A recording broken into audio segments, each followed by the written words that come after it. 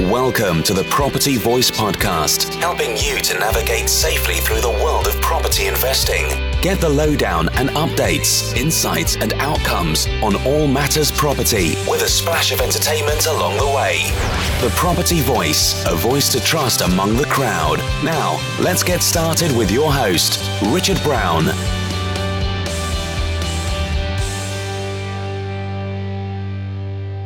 Hello and welcome to another episode of the Property Voice Podcast. My name is Richard Brown, and as always, it's a pleasure to have you join me again on the show today. Well, as you may know, I had a little downtime over the latter part of the summer. And during this time, among other things, I did manage to catch up with a bit of reading, or rather listening to audiobooks. I love reading books that help me to see things in a different or a new light. So today I wanted to share just a few nuggets that I picked up from the 3 books that I read over the summer. And as you will see, it all starts with why. Okay, so let's get on with this week's featured topic with Property Chatter. I've struggled lately to stay on top of my personal reading goals in truth. 2 of the major times that I read, or rather listen to audiobooks in the most part, are when I'm exercising and when I'm commuting.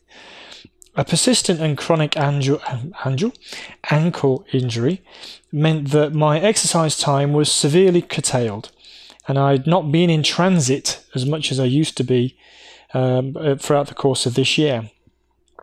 And that excludes long-haul plane journeys where I prefer to not read for some strange reason. Not really sure why that is. Anyway, the summer break, along with the return to some form of regular exercise and some time in a car travelling around various projects, allowed me to catch up on a few titles in my library. The Better Than Before book by Gretchen Rubin is one I'd recommend. It ignited a bit more personalisation into my habit-forming strategies, which helps a lot. After all, we don't all have to be members of the 5 a.m. club to be a winner, now do we? So it was really useful to get some strategies which are quite aligned to us as individuals, and it's not a one-size-fits-all. So yeah, well worth a read on that one. Doesn't prescribe what habits you should have, but does tell you what sort of habits are most likely to work for you. And then the book Give and Take by Adam Grant, as I alluded to last week, helped me to see people in categories as givers, takers, or matchers, as well as the odd faker as well. And this latter book really allowed me to change my approach actually in certain ways. Certainly as a giver myself. The book explains that some of both the worst and indeed the best performers in business and society are also givers. So they're at both extremes, which is quite odd. But learning what separates the shining lights from the burnouts was quite revealing to me. So I'm grateful for the insights from this particular book as well. And as you'll hear, it enabled me to fine-tune how I give myself without turning into a taker in the process. However, the main theme that I wanted to spend a little time focusing in on sprung out of, I think I'm going to get the pronunciation right, Simon Sinek's Start With Why book. Simon Sinek or Simon Sinek. But the book is called Start With Why. And you might have seen Simon's viral video about millennials in the workplace. Yes, it did kind of go viral and provoke debate on many fronts. Well, it's not that one. Well, not directly at least, although what I'm going to talk about is also referenced there. Simon previously gave a TED Talk referencing what he calls the Golden Circle, which is all about leadership and engagement in the workplace in truth. However, the real meaning of the Golden Circle is more fully expanded in his book, mentioned just now, of course, which is Start With Why. And if you've listened to me babble on for any period of time, then you'll know that I always start with why, or always suggest we start with why, indeed our purpose, before the how, which would be our strategy, or the what, which would be our plans and individual tasks to complete. Certainly when it comes to property investing at least. So start with why. We both know that's the right place to start now, don't we? Well, I was perhaps a little smug in my apparent I know this, I get this thinking as I was listening to the book unfold. In fact, I almost stopped listening, believing I didn't need to know any more, telling it starts with why, thanks Simon. However, something told me to stick with it. Not that it was boring, just that I thought I could get more value by reading something new instead. Then, in the last chapter, it hit me. A new way of looking at our why. Perhaps I knew this subconsciously, I don't know. But the way Simon explained it made perfect sense, and more importantly, also allowed me to reassess my own why at the same time. And of course, I'm hoping the same may also prove to be for you. Simon explained that he beat the odds, with his small business as a consultant, in getting past 3 years of successful operation. Despite the odds of business failure being, staggeringly high at over 90%. However, he then hit a wall in the 4th year, as he had crossed over, as he put it. I think I'll explain what crossed over means, actually. The crossover here is where the why, or the real purpose that gets you started, eventually gets replaced with the how and the what. And so things become a bit more routine or mechanical or, well, businesslike, which I know seems like a strange phrase to use in a critical way, but hopefully that will become clear. You see, our why is a feeling that comes from deep inside our limbic brain. And this part of our brain is not connected to the language part. And this is why it's so difficult to put into words our why at times, as we often just feel it in a hard to express sort of way. Can't I just feel that's right for me? Why do you say that? I don't know. I just feel it's right. That's me. That's not me. You kind of get it, probably. Well, Simon uses the example of Apple quite a lot in the book, and that's kind of helpful when you think about it. Apple are enablers of individualism, rather than serving large crowds uniformly, as he puts it. More importantly, you either identify with Apple or you don't. It's quite clear-cut, really. And this goes to show how a why can attract or repel people too. And that's a good thing, by the way.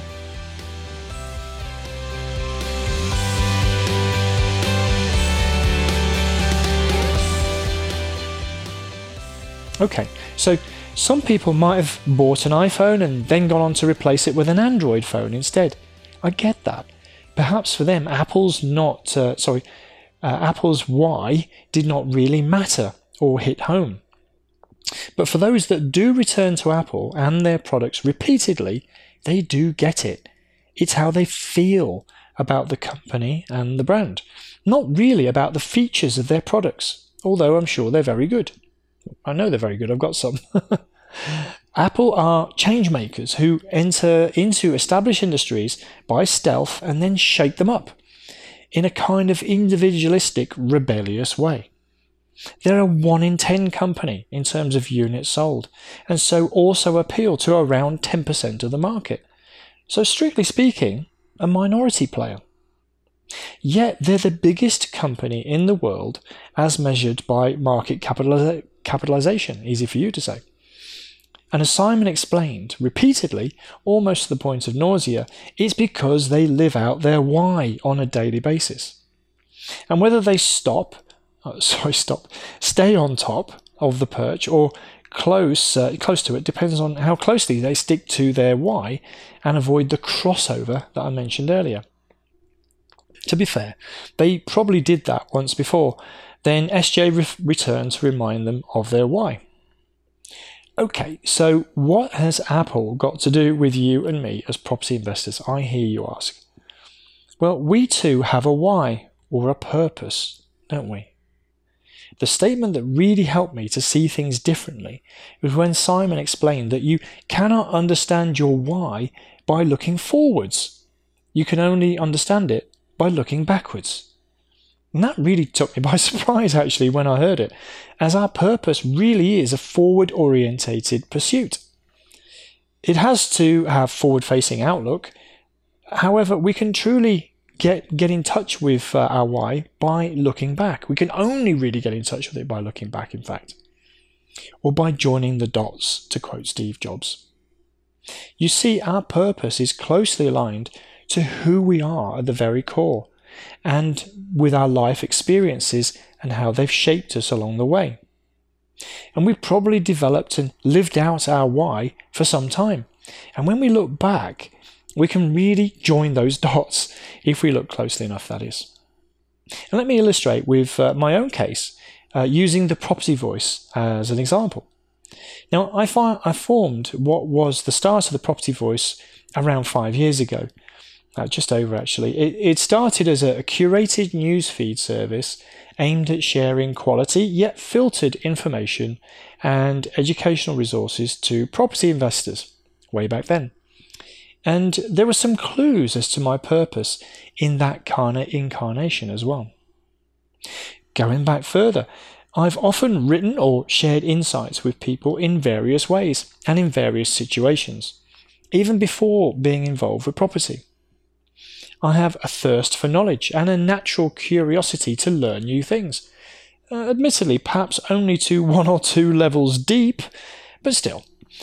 Then I was asked to mentor people within several different organisations, as people tended to reach out to me. I do not really know why at times, as I really thought I was nothing special. And these organisations and situations range from young people in not-for-profit organisations to family members to colleagues and peers, and most recently to my fellow property investors. There's something in that, I realised. But going back still further, I remember back at school, when I was a young teenager, I used to fight the bullies, quite literally. Well, perhaps I could back then, or at least I thought I could, if not now, even if I wanted to. But it wasn't about fighting per se. It was about sticking up for the little guy, making a stand, and standing up for an injustice. Another clue, perhaps. See, these small insights into making a stand, sharing knowledge with others, and using my voice far more effectively than my pubescent fists has helped me to bring about a new beginning, often in others. And that, in essence, is exactly what the property voice stands for. Quality, curated information on a one-to-many basis that is either free or low cost, which levels the playing field and enables property investors to start their own new beginning, along with the information, resources and tools that they need to step out on their own. Where my why got a little bit blurred was in 2 areas: commercialization and giving too much. And these, of course, are 2 sides of the same coin to some extent. Fortunately, by getting in touch with my why again, I can more accurately align the commercial element by only working with a handful of people at any one time, and choosing also to only share information in low and no cost ways, and mostly in settings from a giving point of view, in group settings is what I was trying to say, to set some more workable boundaries and avoid that burnout that I referred to earlier. You see, it's not about the commercials first and foremost, although I found that will come naturally, as I now have a steady stream of people that now want to mentor, invest, or otherwise partner or work with me in some way. And I can, to some extent, pick and choose who and in what way I do.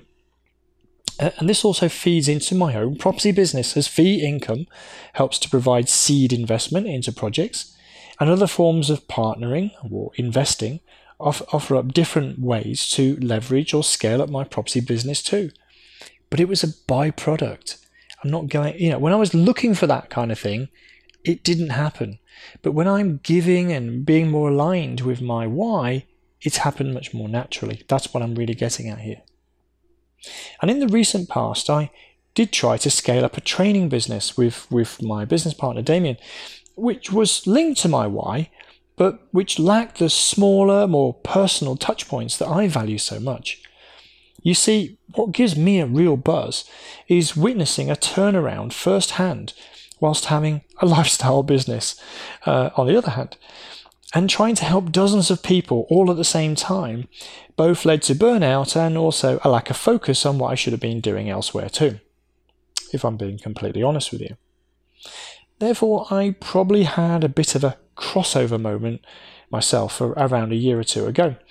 But now I think I'm back and in tune with my why once again. Thank you, Simon. So this approach works for me, even if it doesn't work for you. But that's the point, isn't it? It's my why, and that's what counts for me. However, what is personal for you? What is your why? That's the most important thing to take away from today, isn't it? You know, I had a discussion with my wife earlier this week. We often talk about these sort of topics. I don't know why, we just like to. But we talked about this concept of the why over a little bit. And I was of the opinion that a why cannot be about money. But she felt it could be, although I hasten to add, hers is not either. Neither of ours is about money. But she felt it could be about money. I'm going to actually trump this one because it's my podcast. So I'd probably say that having a why that is not specifically about money or financially related is going to help with getting that limbic brain connection, more so than, say, money ever can. But that's just my opinion. Money is a quantifiable thing, and it's often a byproduct, and it makes for having a decent tangible goal that you can aim at. But getting in touch with your why, if you can do that, it will, your inner why, your real why, this one that, you can't really put into words, it will energize you and motivate you far more than a financial goal ever will, I suspect. And if you're about to ask me, how do I get in touch with my why? Well, you can perhaps start by looking back and trying to join the dots, just as I did. In conclusion then, between Gretchen, who is helping me to personalize my habit forming, Adam, who is helping me to still be the giving type of person that I am and, always have been, but with more clearly defined boundaries and limits, and finally to Simon, who has helped me to look back before looking forward, and so get back in touch with my inner why again. I kind of feel pretty satisfied with my 3 Audible credits spent over the summer, to be perfectly honest with you. Okay, so that's perhaps more along the fluffy end of the scale in terms of the shares on this podcast, but we need this balance, don't we, of the yin and the yang in business as well as life. Just before I go today, a quick word about the Property Voice Apprenticeship. Thank you to those of you that made contact after last week where I announced it. Whilst I've not completely finalised the selection process, it does look like I will be able to have my small group to work with over the next 100 days or so. However, feel free to register your interest. Just drop me a line for any future Property Voice Apprenticeship programs, assuming the inaugural one turns out okay, that is. And just to reinforce the point of today's episode, the apprenticeship program is exactly in tune and in line with my personal why as well. Just saying. Okay, that's me done for this week. The show notes can be found over at the website, thepropertyvoice.net, or if you want to talk about anything from today's show or about property investing more generally, or even your why, you can email me, podcast@thepropertyvoice.net, and I'd be happy to hear from you. But once again, all I want to say now is thank you very much for listening once again this week, and until next time on the Property Voice podcast, it's ciao ciao. Thank you for listening today. Now head over to thepropertyvoice.net for more inspirational content and get updates through our mailing list. Join us next time on the Property Voice podcast. And if you enjoyed the show, please don't forget to rate us on iTunes.